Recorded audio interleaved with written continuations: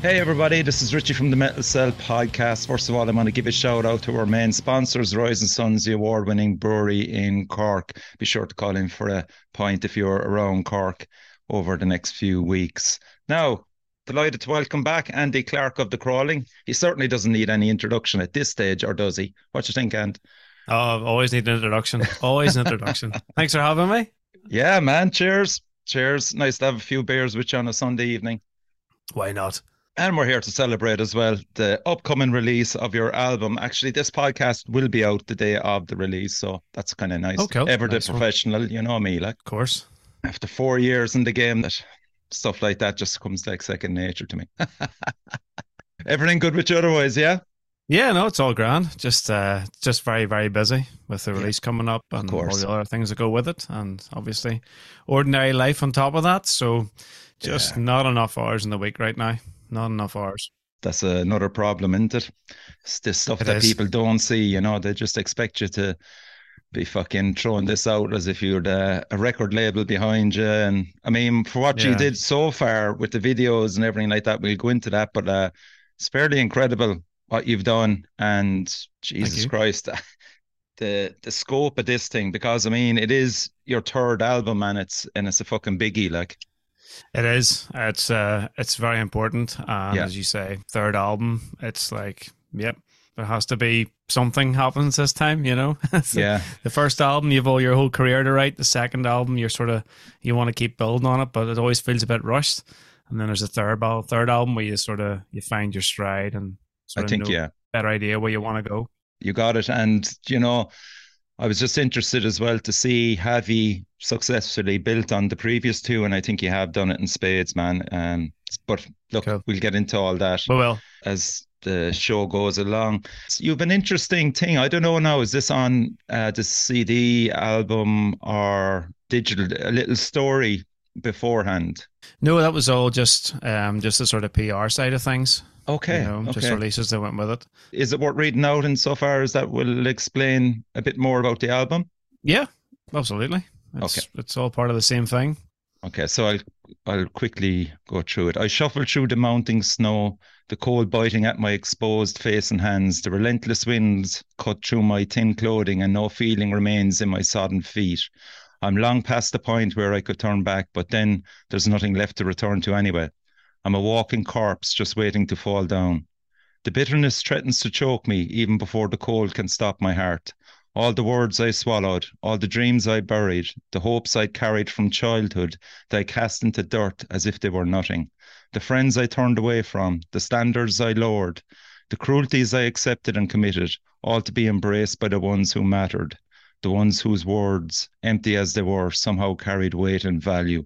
I broke myself apart for the love of the unlovable, whose blood was fetid ichor. All of this to die alone, all of this for nothing. There you go. Yeah, pretty grim, Yeah, dark, and do you want to say miserable? Might as well get yeah, it it's over and got to done be. with. Yeah, it Yeah, no, has. Yeah, it came from go basically the on. stuff that we provided to Imperative PR doing our PR for this Okay. album. Yeah. I sort of supplied them with my one sheets, my quotes, and then they put that together for it, sort of as a Hmm. narrative to go with the album. So some of Nice. it's what I said, and some of it's what their interpretation of it, and then obviously get sent back to me, and I was like, yeah, that works. It works with the album cover as well, the art. Yeah, yeah. Mm, it's pretty cool. So, this is your own explanation then. This album is a journey that focuses on the realization that life is finite. Many aspects of life causes heartache, hardship, and misery. The tracks here explore the reasons and rationale for putting ourselves through such things when eventually it will all end in a black void, and all of this is for nothing. Yeah, Okay. it's pretty much it from start to finish. Yeah. Coming up with maybe that paragraph and the like, how much of that is true and how much is added to it just for the sake of the um, atmosphere in relation to the album. no, Just your own view on it, I like. no, I think that this, particularly the last paragraph, because that is a direct quote from what I've written, and it is Mm, 100% what I believe in relation to this album. okay, And it's not necessarily as negative as it sounds. right. It's more just I've got to an age where I've just realized that, do you know what, it does end. You know, when you're sort of a bit younger, your 20s, even your 30s, you sort of just think that just everything's ahead of you forever and you can't be harmed and you're immortal and Mm. you get to make decisions without worrying about it. And then you get to a certain stage in life where you actually can take stock of what you've done and how this is now going to dictate your future. And Yeah. that the whole album explores that, not just about your own choices, but things that happen to you, things you do to other people, things you do to yourself, and the Mhm. paths you end up on because of Yeah. that. And when it comes down to it, it ends for everybody. No matter what, it is going to end. Yeah. And really, does any of it matter? Yeah. What about your legacy that you've left behind you, Does it especially matter? as a creative artist? Yeah, well, I'd say honestly, it just gets to stage. It's just like, does it matter? You know, when you're gone, depending what your belief system is. And again, I suppose that's part of it.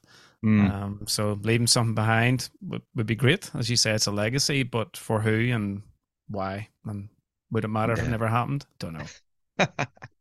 Trying to mold, we'll say, that paragraph into 7 songs. Maybe we'll say 6, discounting Sparrow, we'll say, just Yeah. we'll park that for a side. But was that the path you chose, we'll say, when composing both the soundscape, we'll say, and the lyrics?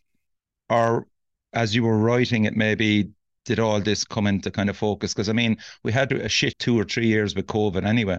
So Mm-hmm. I'm just trying to figure out at what stage had you any kind of ideas and skeletons of songs through COVID? Because I mean, you released something in 2017, 2018 that Yep. were you on course for 2019, 2020? Could this album came out before COVID, for example? Not this album. Okay, fair enough. There was supposed to be a third album because, as you say, we had Not a Meal Lost, then the Wolves album, and Mm, then we had a really heavy touring cycle of 18 months. And yeah, we were literally about to start an album and release it. And yeah. obviously COVID hit. So the only thing we'd actually started was Sparrow. That was the only Okay. track we'd sort of started off the new album, but we hadn't even got the stage of playing it together. You know, it was Mm, literally a demo point. yeah, So we did Sparrow just as a single over COVID yeah. because I wanted to do something and the landscape was so peculiar. I wasn't Mm, sure what would work and what didn't. So I thought, fuck it, let's just do a single yeah. and just see what this landscape looks like. So it was Mm, good. It worked well. But that then left me with, right, what'll I do? So I actually did write, I think I wrote about 9-10 tracks over that 18-month period. And subsequently it was all scrapped. Once we got back to rehearsing and writing and doing a few gigs, I just scrapped them all. why so? Was it just because they were dark? They didn't suit you, I or what? just don't think they were good enough. You know, Okay, I was fair enough. writing completely by myself, and I was just really listening to them and really possibly overthinking. I don't know. Maybe it was a Mm. great album. I'll never know. So I just thought, nah, fuck this. I'm going to start again. And we literally wrote the album, I would say, inside 6 months, if that. What year was that, Andy? Last year? This is now 2023. So yeah, it was sort of finished by Christmas, finished by December last year. Okay. And then it was like, right, need to get into the recording of it. So it was actually, now we had Sparrow, March of the Worm, and a couple of other very skeletal sort of tracks that I hadn't really developed. And I just put the foot down and was like, yep, we have to have the album written by December and start recording in the new year. So that's where the album came from. And once I had those songs written and the lyrics all written, they all were centered around this one theme of, does any of this even matter? Does anything matter? What's the point? And that's kind of where all of this for nothing came from. Okay, cool. All right, let's play the first track and we'll work our way through it. And so this is the first one, March of the Worm.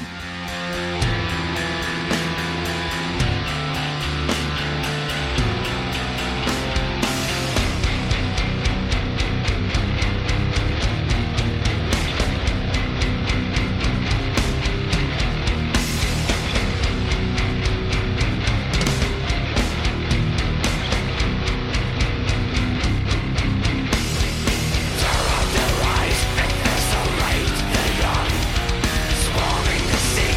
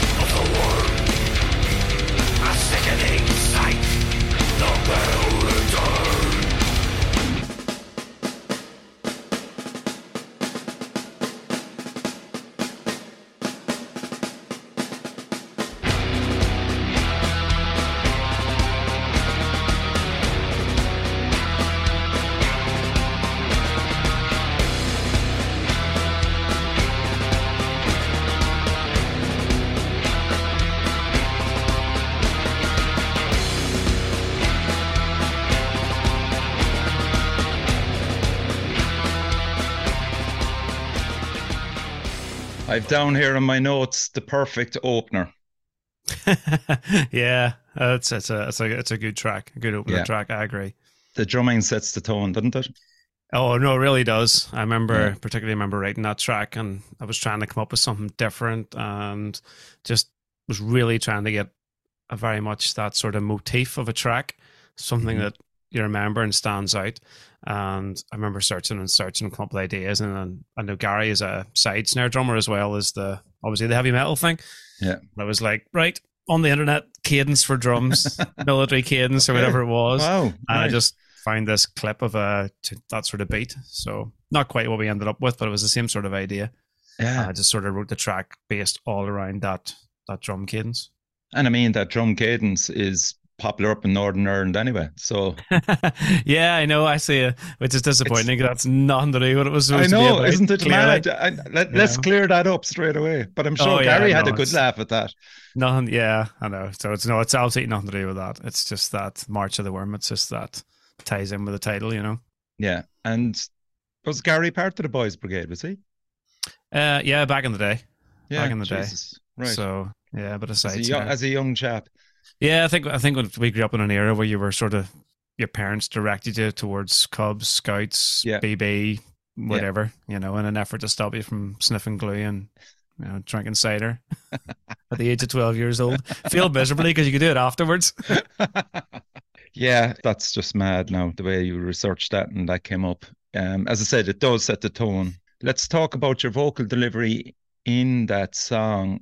I'm trying to figure out, just as a listener would, the characters maybe that you could inhabit with that vocal performance. Is that possible? Is there characters in there that you, in maybe it mightn't necessarily be for this song, but is there characters that you write about that you perceive to have a particular voice that you want to portray in a song? Yeah, I suppose one of the reasons I forget lyrics is when I wrote "Don't write about something very, very specific in my own mind." And there Okay, are certain tracks in the past I can never remember the fucking words to because okay, I couldn't put myself back into them. right, Whereas in this album, I know precisely what it's writing about, and I put myself in that headspace. So maybe not characters so much, but the emphasis on words and the way it's delivered is very okay, much how I imagine either those people talking or me talking to that person or how someone spoke to me. yes, So I think that's what I would do, or empathizing with someone, with yeah. voices in their heads, that sort of thing. Yeah, it definitely comes across in Cool. March of the Worm. Like even you were a child, lost, emotions boiled with disgust, scraped from your mother's breast. I tenderly open her throat, the March of the Worm, a sickening sight, the pale return. Do you want to expand on that, or are you happy to leave it as just to Um, figure out themselves? I can do bits of it. Yeah, I do. Yeah, it's just it's even give basically us a just yeah. it's about individuals sort of having that power over someone and manipulating them, Okay. and just like sort of a mother and a child type of that sort of presence you have over somebody, Mm, and there always that realization that you can't get away from it unless somebody helps you, which is somebody coming up and slitting their throat to sort of free you from them. So okay. that's sort of a metaphorical side of it with a Yeah, that's physical nicely thing. put. Kerry was involved in the video. This was the second single. This is the current release Yes, actually. it is. It's excellent. It's really, really Thank, good. thank you. Big shout out to Kerry as always. Just a magnificent job. Yeah, she did a great job because she really hates doing it. I know, but I mean, you're a team. Like to be fair, Yeah. it's such a great effort amongst you all. Shout out to Pete as well and James. Oh, James. Yeah, Yeah, James James Loveday. as well. Yeah, yeah, yeah, yeah. So the video itself, again, you were back standing in a field. Yep. I just like the outdoors thing. There's Yeah. something about being outside. It just really works because actually we had a different plan for the video. We actually went up the next day and reshot it. Oh, okay. So we shot all the kind of studio stuff first, Mm, and then we had another idea, which we were going to shoot. But after we started looking at the footage of what we had, and we were sort of trying to put this other B-roll sort of stuff in, okay. it was like it just doesn't sit, doesn't make sense, it just didn't feel right. It was like two very different narratives. Was it So too busy? Like, it was the difference between so you have the sort of studio stuff, and then we mm, had other studio stuff, which like B-roll stuff, and it it was very lifeless. That was very Okay. weird, you know. Yeah. So we needed something a bit more organic and a bit, just a Mm. bit more life in it. So I was like next day, and the patient ran straight back up and did the sort of outside stuff, Yeah. No, walking around the it's field and class. that. There's a lovely scene in it actually where Kerry just focuses in on the butterfly. Yeah, it was things That's like it. We were just walking through a field, just looking for that sort of mm, delicate parts of life, and yeah, so we found it and yeah. was like, quick butterfly, get it. I mean, the symbolism of the butterfly in particular, like, hmm it's always attached to music in some shape or form, going right back, Yeah, but I that was know. a lovely touch. I just thought that was really nice with the Yeah. song. Like 2,327 views, man, as of today. Yeah, it's not bad at all. I'm pretty happy Hmm. with that. Certainly in the current climate, it's the views and the metrics and numbers and that are not what they were 5 years ago. So Yeah, that's it's true. you try not to get consumed by numbers. I'm sure you're the same with your Of listeners, course, of but course. also if that's a very much a metric of success on this sort of internet world. But I Yeah, really try not to get too wound up on it. But no, I can't help it. yeah, yeah. And with the video on YouTube, you've attached the lyrics to it as well, which is great. Yes. So yeah, kudos for that. Okay, right. That's, as I said, great opening track. Next track is Another Vulture, a brilliant track. It's actually one of my favorite tracks. Mhm. And with everything in relation to the songs, Andy, there's certain segments I took out that I particularly like, Cool. and we can discuss why if you want, because Yeah, obviously I absolutely. can't include the It's the whole. first sort of feedback I've had on the album, so this is very bizarre because Oh well, with no reviews in, and we haven't spoken to anybody about it. You're our sort of first interview, so well, oh good, did a interview typed out one, but this is the yeah, first chat I've had with somebody about it. So okay, okay, cool, right. So this is the section I picked out, and you can comment on it afterwards. okay.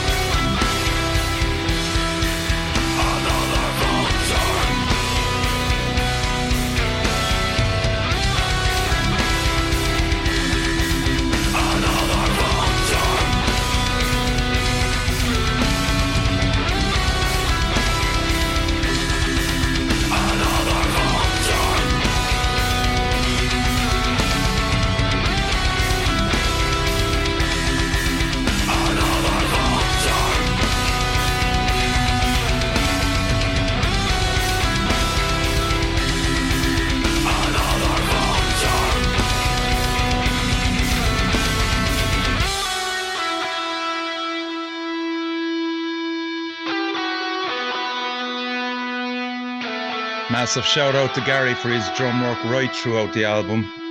Yeah, he's very good. This is particularly enjoyable as a fan of his work. Yeah, I'm just happy I still don't hate the production, which usually happens after listening to the thing for 3 or 4 times. Well, yeah, we'll talk about that certainly. There's a nice bang of Paradise Lost off this.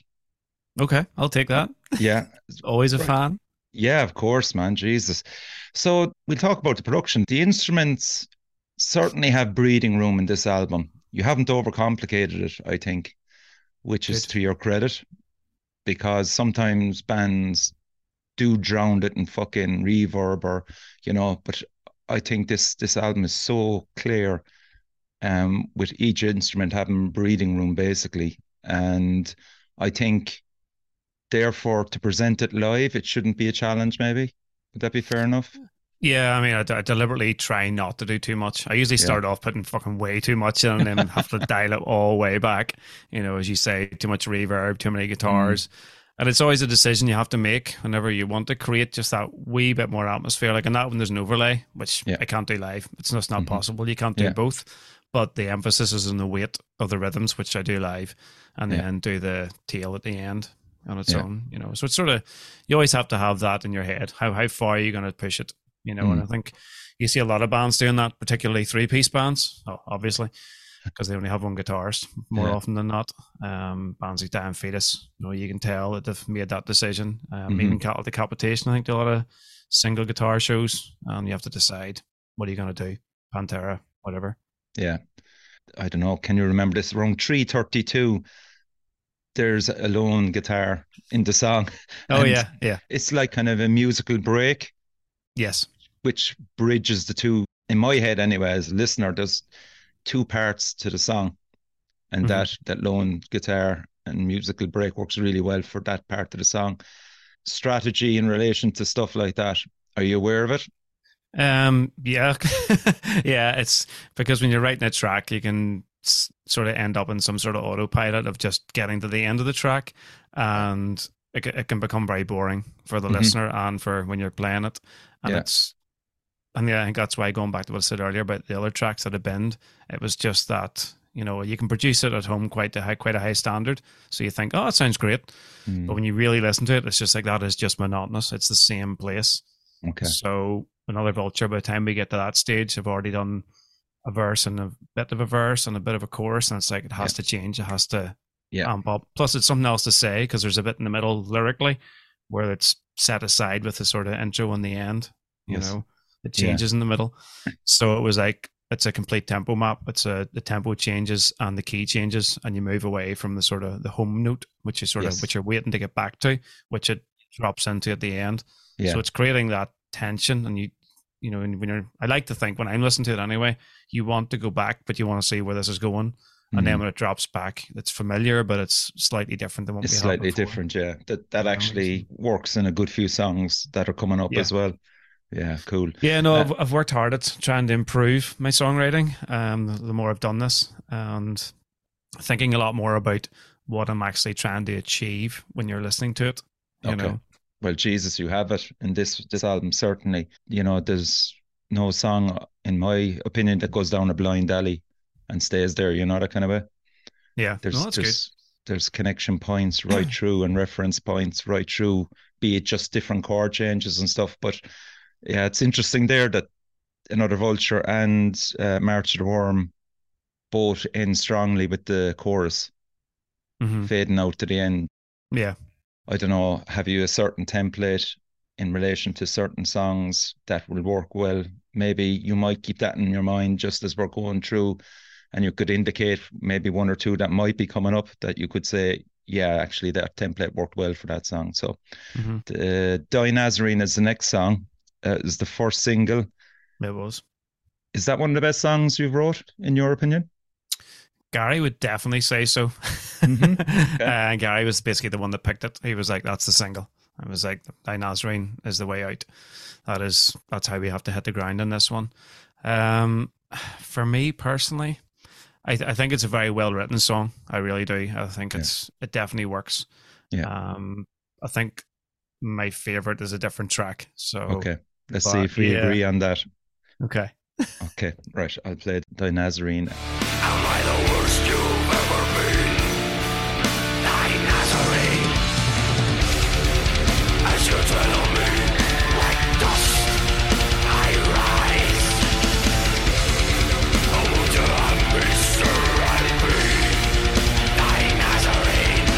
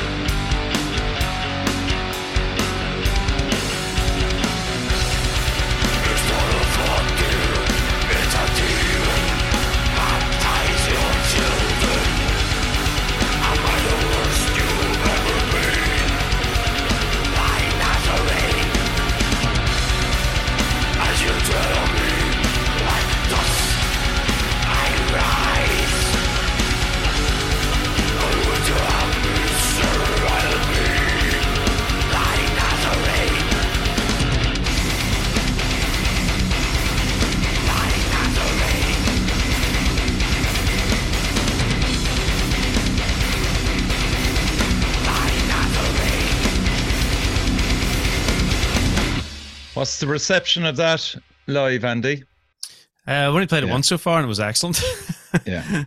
It's definitely going to be a firm audience favorite. I know it is. Like. To be honest, I was working so hard to play it properly that you never looked up. I wasn't really paying a lot of attention to what was happening. I was just like, oh fuck, this is so weird.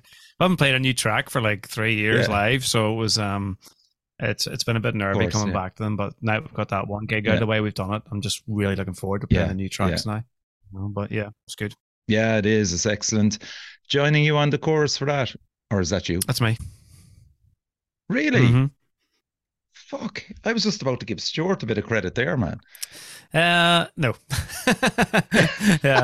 No, we split the vocals live, obviously. But when it comes to recording, to be honest, we're always under massive time pressures, and trying to get people's lives to marry up to actually get Stuart round for the 8 hours to go through the vocal patterns for recording purposes. It's just we just don't have the time, so I tend just to do all the vocals myself, and then Stuart learns them and is after the fact for live. Right. So yeah, and it is a lovely section of the song with those added vocals on it. Yeah, it's emphasizing the melody that's there. And, the lyrics is, where's the boy who hides when he weeps? Where's the boy whose lies I keep? What's the song about in general, Andy? Again, I don't like going into too much detail with these because... Yeah, just skirt around it. Because they are very direct lyrically. Long story short, it's just about people that make those decisions to abuse other people, no matter in what way. And it's... the abuser doesn't tend to realize the impact it has on an individual. And this story is about the path that individual goes on, and the abuser knows nothing about it. And do they care? Does it matter? All of these actions for nothing, that sort of thing. Why behave that way? And then without realizing the absolute catastrophic impact it has on other individuals. So that's kind of where the Nazarene's based upon. And there's another aspect of it of people that turn to religion and things like that, there's obviously a definite religious overtone in it, Mhm. and ultimately that doesn't work either, depending on your belief system, because it's not real. Yes, yes, yes. I agree with you on But that 100%. Coming up with the video for that. yes, I was all down to Kerry, as normal when it comes to all our videos. Right. I had a rough idea about certain things I wanted to use, like the coins, and Yes. we had to fight to try and find somewhere that was going to be grand enough and big enough with all the different environments to film it. And then obviously let Carrie hear the song, and then she had to sort of what sort of her narrative of what she saw of it, and obviously the lyrical point of view we talked about, and then she came up with a storyboard. We just put that into place once we started shooting it. Okay, where was the church that you shot it in? Was it a church? It's an old warehouse in Belfast. Oh, okay. Why did I think it was a church? Maybe it was just a door or something. I don't know. Yeah, well, it sort of has that vibe to it, Yeah. you know. It's an old industrial warehouse in Belfast, Fantastic. and owned by the council. So it's sort of very supportive of the arts. So you can borrow it for. I wouldn't say it's cheap, but it's not as expensive as it probably should be. Yeah, yeah. So we shot it in there, and It's fantastic video, like. Yeah, no, it came out really well. You know, Yeah. I'm delighted with it. Carrie worked very hard on it, and we had a good idea going in, and we learned a lot the more we make them. The lighting must have been difficult in something like that, and yeah, we brought our own lights, but again, it was very much we knew what we wanted to achieve, so we had got a new light, brought it down, had the smoke to create that sort of texture, and you could see the light coming in, and we shot it, some of it in 4K. Kind of by error, but also it really gave you that amazing detail. You can see it particularly in the stuff of Stuart. Just the smoke is just so crisp, like, you know, it's that 4K footage, which nearly destroyed the camera and the computer. So never doing that again. Oh man, yeah, or just get a bigger budget. Yeah, or a budget. Or a budget, yeah. You need a budget, you know. It's all out of our pockets, so we're writing very that fortunate. Song, Andy, what was the main riff? Can you remember writing the main riff? Going shit. Yeah, okay. It's just that opening riff. Yeah, actually, what I would consider the main riff rather than the chorus, which is what people tend to think of the main riff. But without getting into the semantics of it, we're tuned to B, but it's ultimately all in G. If it was a really good real guitar, okay. I don't know what fucking note it's in. I'm shit with music, so but it's fat string, 3rd fret. The whole song, the whole first, I think 2 minutes of the track is all in the same place. Like it doesn't move off that. So I was trying to create different sounds and textures and heavy to clean, you know, to do that. And writing it, when you came up with it, can you vividly remember it? Did you realize straight away? Went, holy shit, this is a good one. I remember really liking the sort of down at the start. I remember just really liking the sort of hypnotic vibe to it, and then the sort of very heavy stuff to contrast that. And I was like, oh fuck yeah, that chugga chugga chugga chugga chugga. I was like, yeah, that's fucking awesome. And the irony is, Gary hated it. Throw under the bus there. Yeah, no, I took it to practice, and because it has I don't know whether people pick up on these things or not, but I like a bit of metalcore as well. So I thought there was a bit of a chugga chugga chugga, you know, a bit of sort of staccato type metalcore vibe to it. Maybe I'm the only one that can hear that, but so I think Gary maybe if you speeded it up. Yeah, so Gary was just like, I'm not really sure I like that, and I really had to talk him into it. Then he sort of came up with a drum beat he was happy with, and he was like, yeah, fine, I can stay. But he made me take it. I was actually going to put it back in at the end, and he made me take it out and change it to the other riff. So the end of the song was completely Gary's idea. Yeah, and he was the one then that pushed it for a single. Yeah, that was his idea. It was just like, oh, it's the best song, hands down. Let's do it. So I was like, yeah, fair enough. Wow. Okay. Interesting. Okay, so track 4, Bound to the Negative. My favorite track of the album. You said it, bro. Best track. Touché. Hands down. Best track of the album. I totally agree. Good. Okay, let's play it and we'll talk about it.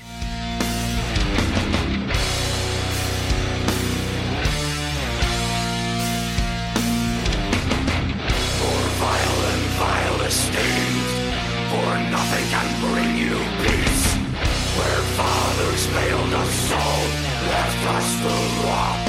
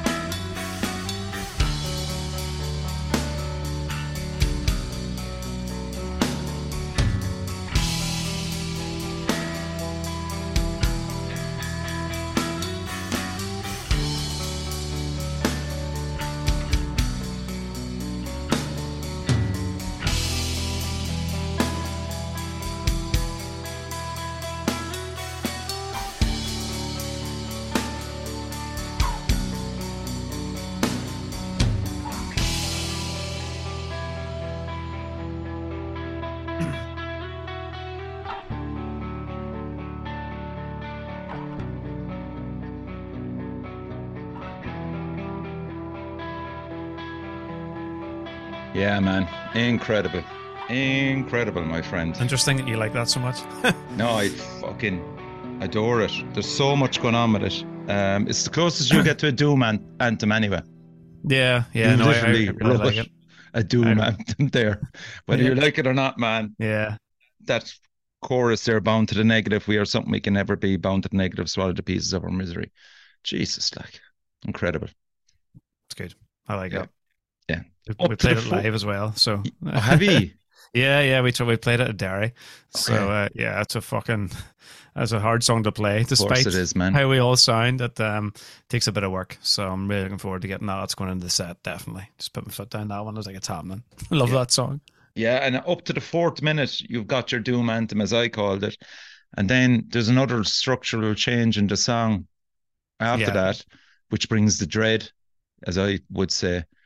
And I'm picturing you as the narrator. And again, I think there's like a lot of personal conflicts coming through that are mirrored by the music. Yeah, no, absolutely. The song itself, Buying the Negative, is there are two kind of narratives happening sort of simultaneously. One is people being jealous of what relationships people have, and then the effects of that sort of jealousy, trying to tear things down.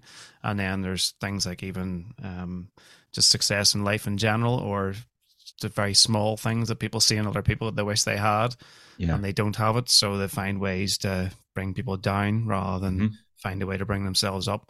So it's kind of all based around that jealousy, envy, what is the difference between the two? And at the start, that sort of first 3 or 4 minutes is all based on that sort of self-loathing, very internal sort of conflict of being unhappy with who you are, where you are. And then people that are like that tend to they can be very dangerous people despite their pacifity, if that's a sort of term. And then it's what they do, that sort of venom that comes out of people. And that's where the twist in the song comes. That's where the heavy riffs come in, and more vile and vilest themed. That sort of vile behavior that people make when they do that. And then ultimately it doesn't help. It doesn't change anything. Even if you tear someone down, it doesn't change who you are. So it switches back to the clean, and it's just like, it doesn't matter. Which is, again, the overall narrative. The overall theme, Yeah, just all this for nothing. It's like, people go through that process to try and change something, and it's like you're trying to change the wrong thing. You can only change what you do. Changing others has no impact on who you are. You know, so love it. I think that's why that song just stands out to me. It's so important, and it really resonates. I really like it. Yeah, I suppose that riff that's driving it up to those 4 minutes, especially the chorus, that riff itself. It's fabulous. Talk to us about that. How did you discover that? Which one's that? Is that at the break you're talking about, or the sort of Bound to the Negative chorus? It's the actual chorus. Yeah, there's actually really is only 3 notes in that. It's not an awful lot happening. It's actually very much driven by the drums and the bass, sort of carry the notes of it, like, really not locking on the guitar, bizarrely. Yeah, but it's just that those combination of notes, it's just fucking...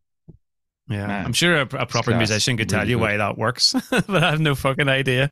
I just like the sound of it. Yeah, okay, fair enough. Right, track 5, Leaving the Skin. Any thoughts on that before I play it? It was the first track we wrote, sort of that new batch of tracks. We sort of, as I say, Sparrow, March the Worm were written, right, okay. and that was the start of this whole, basically the other 4, the core of the album. This was the first song we wrote. Okay, Leaving the Skin.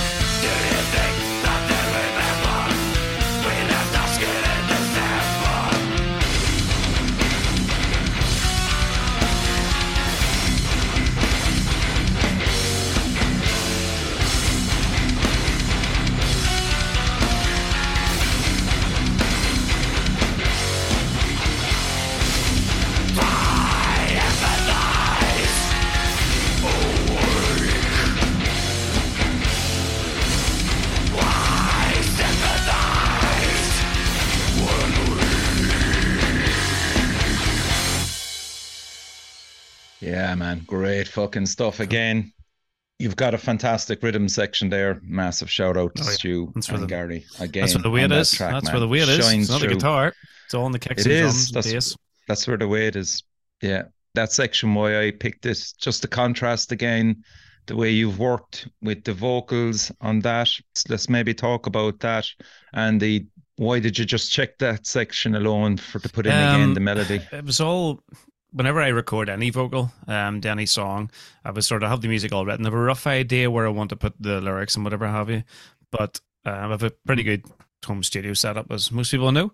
So I just put headphones, get a mic on, and do maybe 8 or 9 hours just singing over the tracks. But I always start with a clean vocal, and I have done for 20 years now on recording anything I've written. And then I translate that into the death metal vocal more often than not. Right. I tend to let some of the clean vocals sit, and I have done on both of our last albums, but I've just kept them very, very slight. Just, I don't know, maybe just I know they're in there. Whereas in this one, but usually they don't really work. I just use it to try and get the structure, because death metal vocals can be very boring. Mm-hmm. So I'm really work hard to try and get some sort of structure based on a clean melodic vocal. And this time I was just listening back to it and I was like, do you know what? I fucking really like that. And I didn't even speak to Gary or Stuart about it. I didn't consider how I was going to do it live or if I was going to do it live. I just left it in. So I wouldn't be 100% confident in my vocal doing that, which is why you have that slight saturation on it and a bit of reverb and that, and it's doubled up studio trickery. But I was like, do you know what? It works and emphasizes those lines. So I'm just going to put it in. Yeah, and it does. Yeah, it does. Like my magpie type qualities coming out, just picking sections of, like, it's so hard, man, just to fucking try and get a minute and a half out of these songs. I was halfway in Gary and Stuart come back and going, you're not leaving that in, are you? So and the conversation still hasn't come up about it, which is really weird, man. So I don't know whether they just went, fuck, that's a bit mad, let's not say anything, or they really like it. I actually don't know. Yeah, again, some great changes in the song structure. Yeah, that was in this one. That was the first one where we really started to concentrate on the structures to really try and differentiate things. So yeah, it was just all based on that.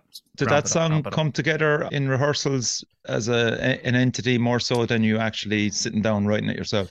I'm trying to think. That one, it was a wee while ago, but I think I had it more or less. I think I had it all written at home by myself, and I pretty much stuck to it, which is why I think when we brought the rehearsal, it took us a while to gel with it. But it was like, this is the path we're on for the songs. This is the sort of style of songwriting we want to be moving towards. So I would say that was step one in this sort of new songwriting structures I was trying out and thinking about how I'm going to do things more. Okay, cool.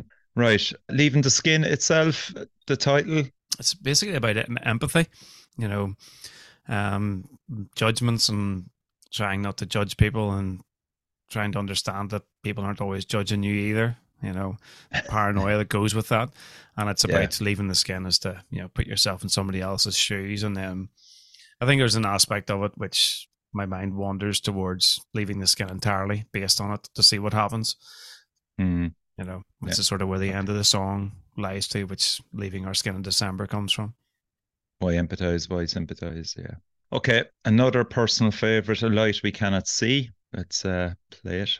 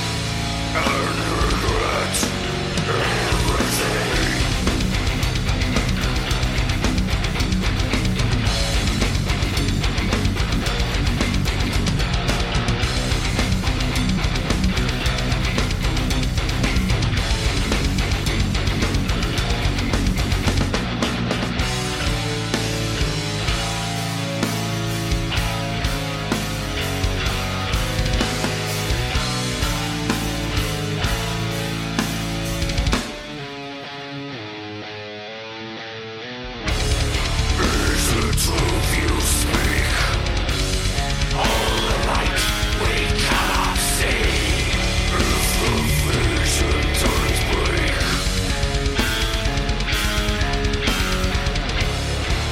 is the truth you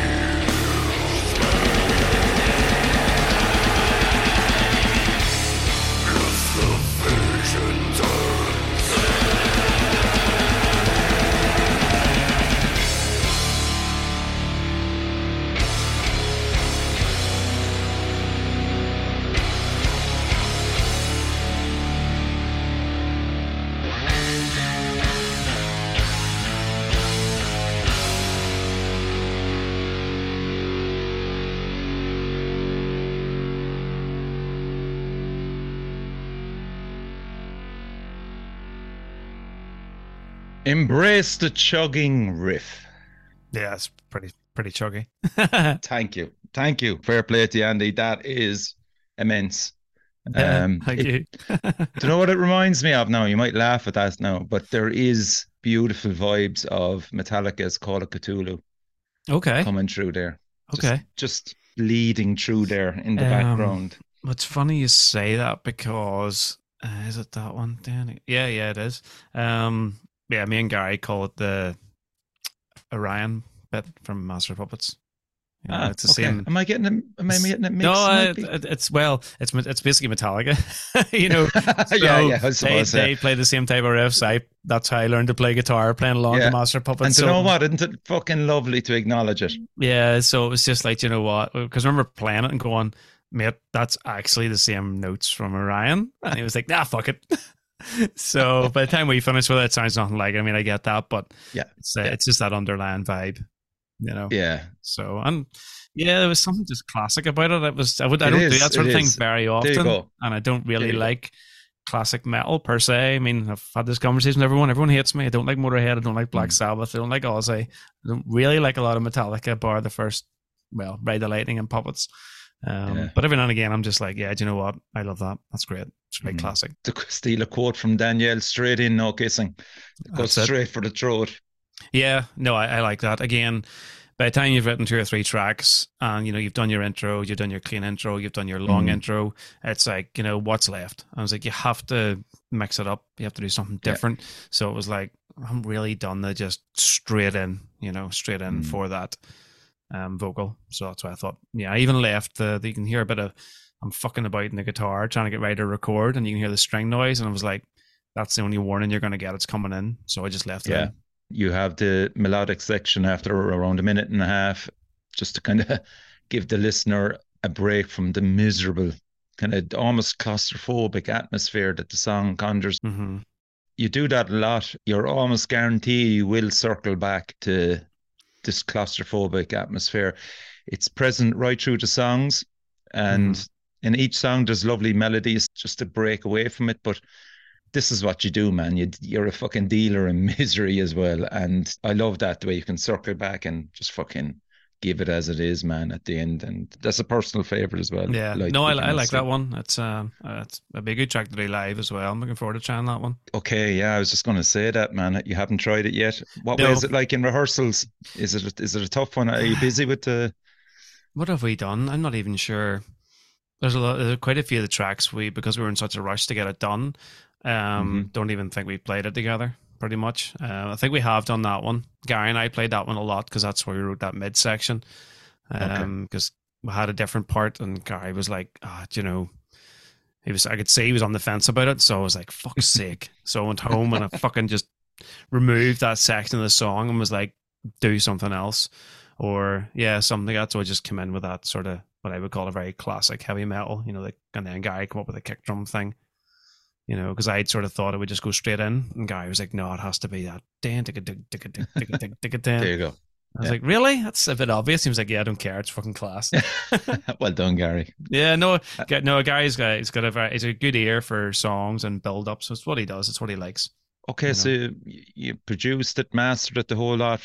You have described songwriting as a painful process to a degree. It's fucking awful. No, it's fucking awful. Yeah. Why can't you enjoy it more? I don't know. I think it's because there's such an expectancy. Either Okay. You really want it to be amazing. You want everything to be amazing. I want to write our version of Master of Puppets or whatever. And whenever you're writing, you sort of play a riff and you go, that's fucking brilliant. And you're going, I can't, how am I going to put this into the songs? It has to be the best. I don't want to put anything else in case it's not good enough.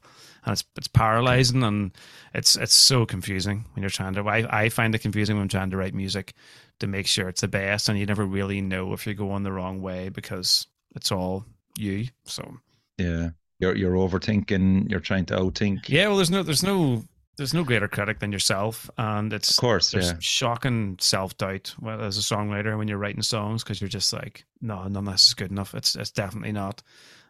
So you think the louder voice in your head, the dialogue that's in your head, is always casting doubts more so? Do you just find that with Stu and Gary there that you need that reassurance off them? Oh, absolutely. Yeah. Stuart, is there anyone else? Maybe Pete or James? Stuart's very supportive of everything. He is. He's pretty much just like, no, man, you've got this. You'll get it.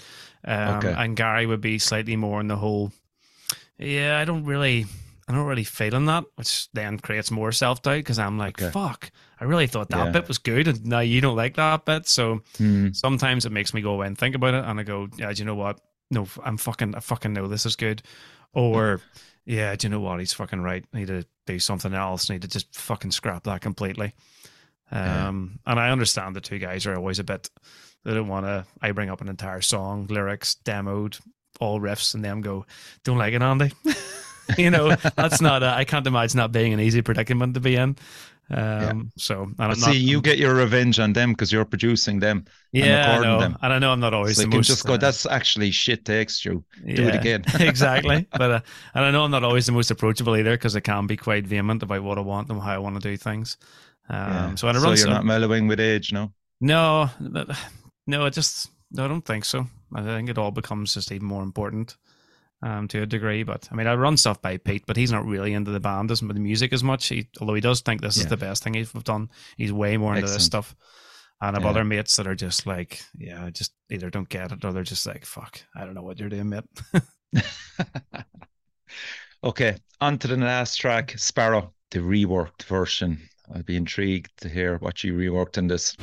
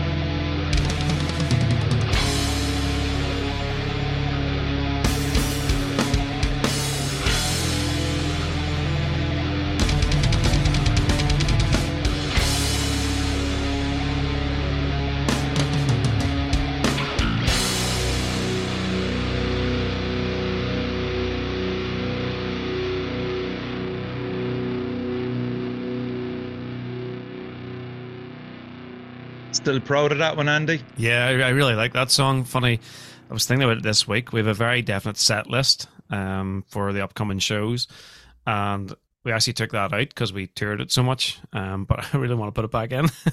Yeah. Wow. Um, So what I so did in Reaper was I dropped this version and I dropped in the old version and I played them right through together. okay, what did And that show you? I struggled to find the difference. Yeah, it's identical. Yeah. Okay. So there Yeah, isn't any. no, it's a re-recording. Everything is completely re-recorded. But and I did think about speeding it up ever so slightly because we tend live to play things a wee bit faster. Um, but I just decided no. Sparrow was put out at a very specific time. I didn't really like it because it was recorded on its own. I wasn't really delighted with the guitar tone, so Okay. I just thought, you know what, let's put it back out. Let's do the same thing. Just fix the tones. You know. Okay. So So that's I all did it that. was. Yeah, and Mm. to be honest, I remember being a kid and listening to bands that re-recorded tracks, and I fucking hated when they changed it. It really fucking annoyed me. Yeah. It's just Yeah. like, I mean, Deicide, I always distinctly remember just loving Amon Feasting the Beast. And then, even though it sounded terrible, apparently, Mm. and then when I got Deicide, it was like, I really much preferred Sacrificial Suicide on Amon. You know? Yeah. Yeah. I understand. Yeah. So yeah, I just decided, no, do you know what? Let's not fuck with it. Let's just leave it be. Mm.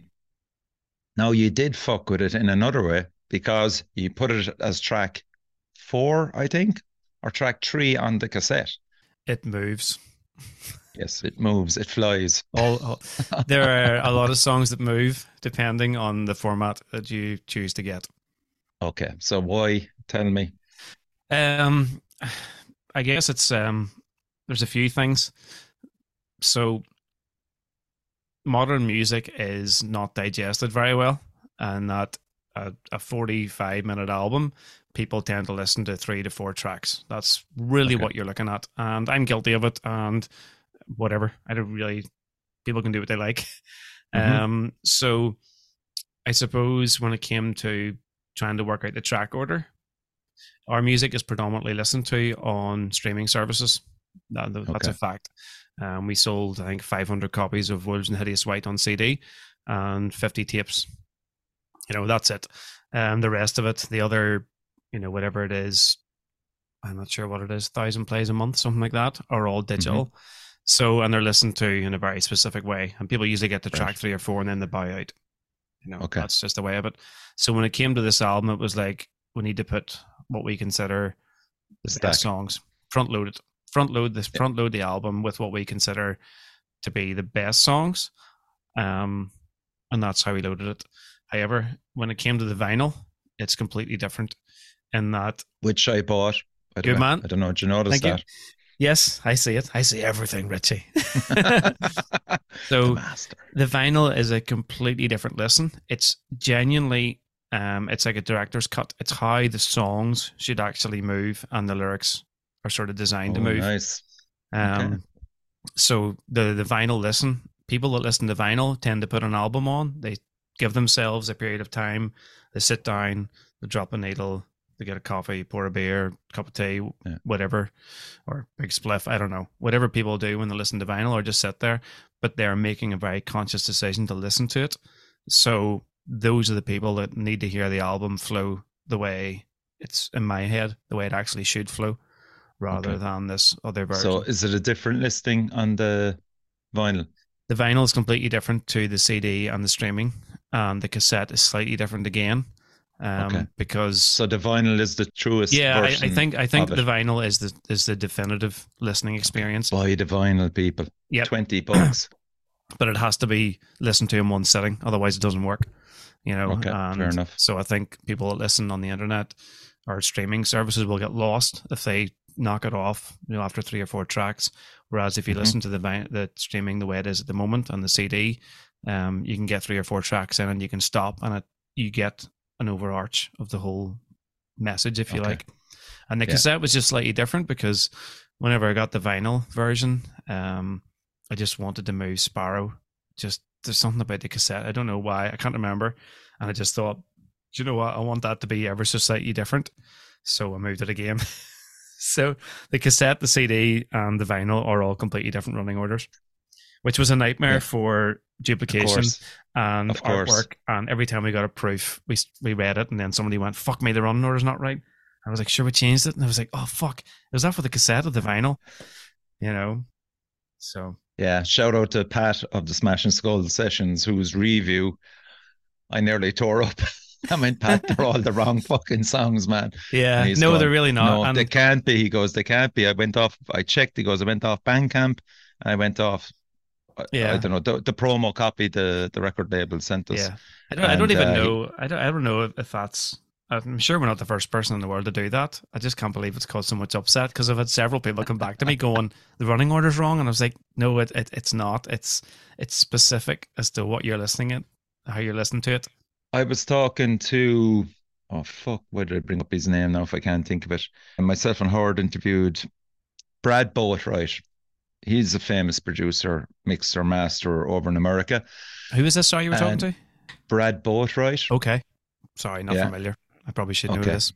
You should do. But he was saying that when he gets music sent to him to master, that people that send it to him should know the difference in relation to what he expects of him for mastering an LP, a vinyl, and that there is a difference in relation to the sound quality and the expectation of the mix when he gets it. Now, Mhm. he works his magic on it as well, obviously, but he said there is a distinctive difference in relation to putting something on vinyl and CD and digital. Were you aware of that when Yes. you were sending off? Okay. Yeah. Yeah, Okay. well, it was obviously I mixed and mastered the whole thing anyway, Yeah. for each Yeah. format. I wouldn't say, I mean, obviously that guy's a professional. He knows way more than I do. Yeah. I don't doubt that for a minute. But from my understanding, the whole digital versus vinyl, it's really just to keep the grooves correct so the needle doesn't jump. And, you know, modern music digitally is just compressed so hard to keep that volume. It depends how much you're into the whole volume war. You know, does it matter? You know, you can produce something mega hot and have it really fucking loud, and then by the time it hits Apple or Spotify, they compress everything to the same volume all by themselves. So it really doesn't matter. And I have mastered things for vinyl before, and I've used the same master as the CD, and it's worked and come out fine. So, but however, I'm not a professional mastering house, so perhaps my digital master isn't as hot. So therefore, it works on vinyl. So I would imagine it's somewhere in the middle. I think my mastering is probably better suited to vinyl because it's not hot enough, but it maybe lacks a little bit on the CD lacks probably more on the digital side of things. It wouldn't be as loud. Yeah, watch the interview with him, Andy. Yeah, it's actually a great interview. Myself and Howard. He's really good at what he does. Obviously. Let's talk about your recording setup. Yeah, it broke this week. So, oh fucking hell! So you invested in Mac Studio anyway? Yeah, I basically use I'm a Mac operating system. Not that it matters, but that's what I use. So I have an RME Fireface UFX2, which is a 36 channel interface, which allows me to put a lot of fucking microphones basically into it, and it goes into the computer. That's really it. And that's all I use. I have a UFX interface and a Mac Studio, and that's it. Okay. There's what about Logic? And yes, this is an audio workstation. I use Logic. Yep. Okay. And plugins. If you want to get into that detail, I tend to use I can't remember a lot of native stuff, to be honest, in Logic. And I used Ozone to master it. That was really it. Not an awful lot. Just I think about is that simple enough, Ozone? It's not bad. I think you can get, if you use the presets, you can actually get a good master out of it, as far as I'm concerned. Yes. But what I do is I sort of pick a preset and then manipulate it. But I did a lot of cheating this time round. I was using Ozone 5 because I bought it a million years ago, and we're now at Ozone 9. And I just couldn't get the master to sit where I wanted. It was really annoying me. And I actually sent the CD out, or the mix out, to about 5 or 6 mastering houses to get them to master it for me because I was just having so many problems with it. And I got it back and I went, yeah, it's okay, but I do really want to pay £1,000 for something that sounds that much better than what I can do. It's just not a good use of my money. So then I Right. downloaded a trial of Ozone 9, and I had 10 days to create a whole new master. So I did that. Love it. And there's this new feature in Ozone where you can basically input um, a real album, and it just basically shows you where all their EQs are sitting in the master. And I was able to Oh, okay. push up bits that I needed to push up or bring down things, and I could see. So I can't remember what I put in. Maybe the last Paradise Lost album, something like that, and a Behemoth track, just to see, because Behemoth would tend to be very, very compressed Yes. and a really hot compression. And then Paradise Lost, a wee bit more air. So I think we try to go somewhere in the middle. So I was able to see, Behemoth, I could see they were pushing this and suppressing that to create that very hot master. Paradise Lost had a bit more air here, so I could really see what was happening as well as hear it. So I just used all the tools in it to kind of mimic that sort of thing. And when I exported it was like, holy fuck, do you know what? That's fucking dead on. Yeah. So birthday present, Christmas present for Andy, or a GoFundMe. Yeah. So I don't know. I mean, I know it's I think I'm really happy with the production. I think I'm delighted with the way it came out. Excellent. I think if you listen to it by itself, it's fine. You can listen to it against a lot of extreme metal, and I don't think it fails against it.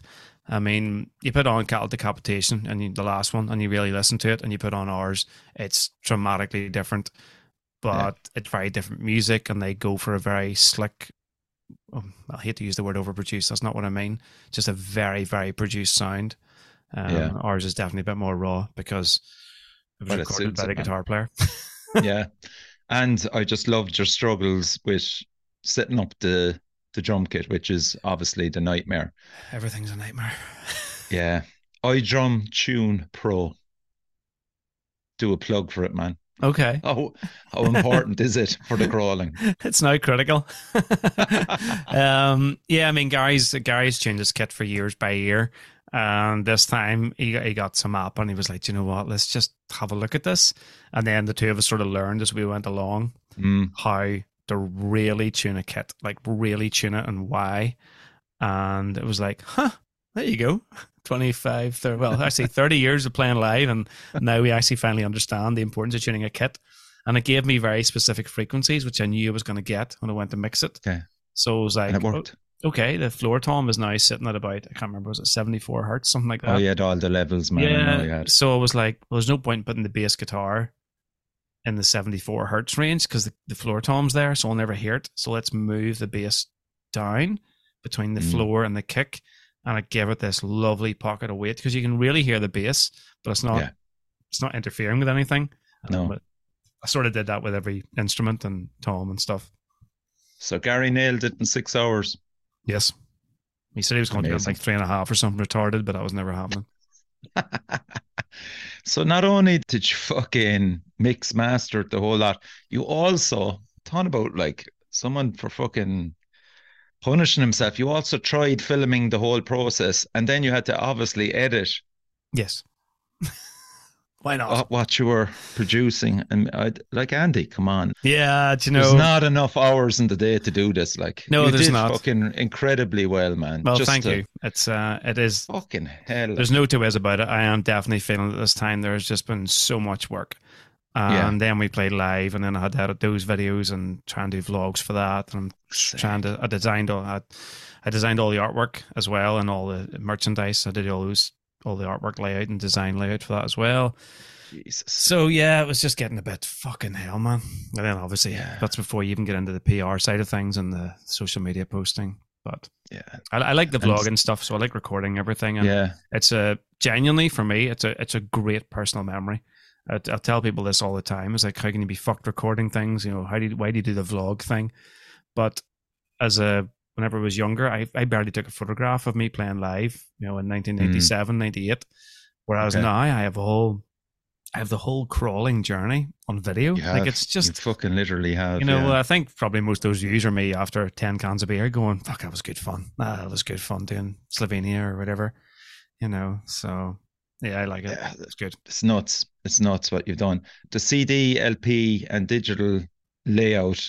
So we mentioned Travis Smith, who's worked with you a few times. Did you give him a brief? Yes, he absolutely smashed it as well. It's incredible. I did the Yeah, usual it's thing fabulous. because I do remember Gary saying around December, something like, should we tell Travis about the album? But I was so stressed about mixing it and mastering it. Or sorry, we hasn't even recorded at that stage. Yeah, I was so stressed about thinking of recording, and then this sounds very ungrateful. I don't mean it to sound this way. And then we were offered the Carcass dates, and it was like, fucking hell, fucking Carcass in the middle of this. This is not good timing. Which was fucking phenomenal, I might add. Yeah. So yeah, I got the Travis a wee bit later than I should have done, and we put him under massive pressure. I mean, he was a fucking superstar because we are way down his work streams. Like, but you know what? I just told him what the album was about. I sent him the demos because we hadn't even got it finally mixed at that stage. Mm-hmm. And he just came back and he was like, "This is what I'm thinking. This is what I hear." And I was like, "Fuck yeah, let's do it." Oh, holy shit! And he actually designed it specifically for us. Previously in the past, he's had something he's been working on that he's That's what I was wondering. Yeah. Yeah. Previously, the Wolves and Anatomy of Loss, he had something and he was working with it and was like, I think this might fit you guys. Do you want to? But this time it was a blank canvas. You fucking know it, man. You know it straight away. Which was weird. Amazing on the t-shirts as well. And I'll be interested to see how that comes out. But he kept sending us all these updates, and we weren't used to seeing something in steps. So the first time was a bit fucking hell. Is that it? That's very, very vague and a bit out there. But the more he built, he makes these slightest changes, and the whole thing just all of a sudden it was finished. And I was like, wow, that is it. It was just so class, and he was so good. I mean, the amount of work he put in, it was just incredible. Like, there's so much to admire about it. I mean, it's something that should be hung up on a wall first and foremost. Yeah, it's a lovely image. But I love the fact that you can make up your mind about the footsteps. Either they're coming out of the water or going into the water. Yeah, I suppose it just depends what you see, isn't it? Because it is, yeah. I like the way he left that open-ended. That's cool. The symbols on it, are they Travis's or your ideas? Which bits? There's symbols on the CD. Oh no, that was mine. No, I designed the AOFN with the sort of key type sort of affair was all my idea. Just sort of bit of a throwback to Wolves and just that whole sort of key type thing. There's always a continuity. Yeah, I don't know. It just like that idea of it. That's kind of what it was aimed into. That sort of it's not really an inverted cross, but no, that's what it looks like. It was meant to be sort of a key symbolism, the solution, if you like. When are you going to get the chance to sit back and fucking relax, have a cigar and a beer, and maybe go, I did a good job? I think it's still full on, isn't it? Yeah, I mean, having said that, I was just on holiday there for 2 weeks, so I had a lot of stuff I had to get everything sorted before I went on holiday. And I did for the first time ever, because I have done this previously and it didn't work, and I went on holiday a wee bit stressed, which is ridiculous whenever it's supposed to be heavy metal. I know. But no, I had a lot of stuff squared away. The merch was ordered, the pre-orders were done, the videos were done, the PR company was happy. So I went away and I just had a beautiful 2 weeks in the Maldives. So I think I've had it. And now I'm back, and we have, I would say, 2 years of proper work ahead of us, to really push this and see where it takes us. Yeah. Merch costings and stuff. Who did it for you? Oh, shit. Okay. I can't talk about it. It got really out of hand really, really quickly. Because of the amount of orders that came in, is it? Just how much I wanted to do. Like I say, this is the album. I know it's the album. It's the best thing I've personally ever done. And it was just like, you know what? Let's just go fucking balls deep into this. Everything has to happen. From the Mandela Hall, all the release shows. We've never done proper city releases. It was like, Limerick's getting it first, then we're going to do Belfast or Dublin, then we're going to do Belfast. It was like building up. And then it was like, what t-shirt design are we getting? I was like, we're getting like 5. And we had obviously, I'm a big fan of paying artists for artwork because I can't do art. I wish I could. It's the last piece of the puzzle I can't do. It's the last piece of the puzzle. And so we paid a lot of artists, and it was a reasonable fee on that, but we just ended up spending a lot of money on artists, and we sort of forgot about. And then the designs kept coming, and it was like, fuck, that's good, let's do that, and that's good, let's do that. And then when we sent it for the quote for the merch, it was like, Christ, the fucking night. And then the vinyl quote came in, and that was extortion. Well, it's not extortionate. It's just it's what it costs. Yeah. And CDs are more expensive than what I remember. The cassettes were more expensive. Yeah. It's just like, had Brexit anything to do with this now, by the way? I don't know. Possibly, I guess. I mean, I suppose all raw materials are more expensive now. I mean, Jesus Christ, a chicken breast doubled in price. So I'd imagine a CD has. Who's doing the merch line for you? Pins and Knuckles. Pins and Knuckles, yeah. Always Pins and Knuckles. They've just worked with us for years. I understand. And the quality's good. And I've given them crazy deadlines in the past, and they've done it. I mean, I remember getting the Clarke shows, and I wanted a new shirt because we had no merch left. And it was like, you have 6 days. And they hit the day before we left to go on tour with Carcass. So it was just like, yeah, they are fantastic and treated us brilliantly. Okay. They made mistakes, don't get me wrong. We've had errors, but it was just like, this is fucked. Look at this. And they're like, send the whole box back. Don't worry about it. You know, we'll get it picked up. We'll have your new ones in 2 days. That's what they've done. Given them about 30 grand in the last fucking 6 years. But come here, look, you're renowned for your merch. Isn't that a nice thing to fucking have as a band? Yeah, no, it's really probably. I would say you're in the top tier of Irish bands that fucking sell fantastic merch. It's just a given, like. No, it's very important. You know, it is absolutely.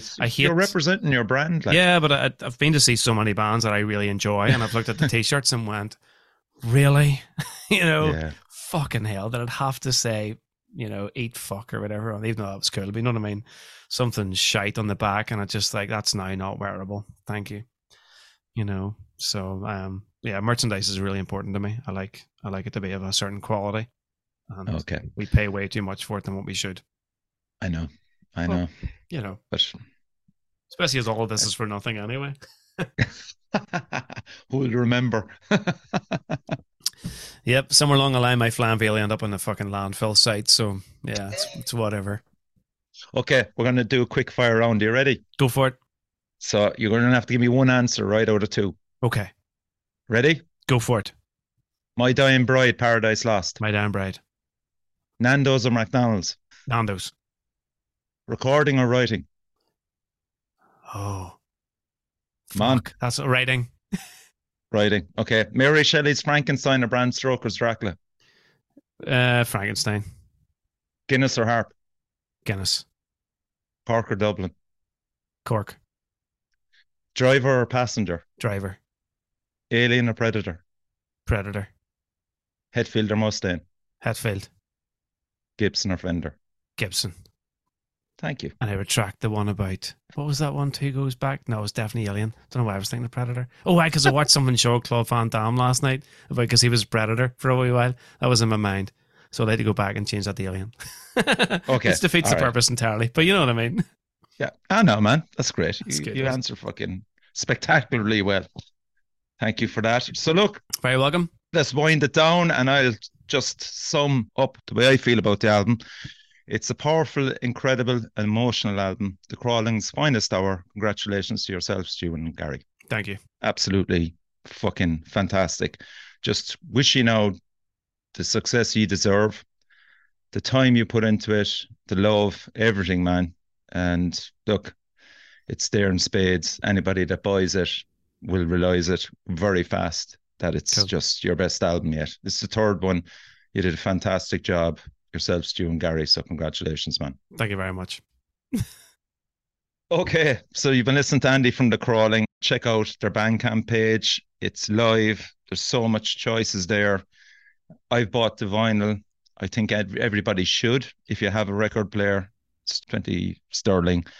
There's CDs, there's cassettes. Let's push the cassettes. Old school for those that like them. And there it is, man. Yeah. The cassettes come out absolutely. I just love the cassette. There's just something about the, you know.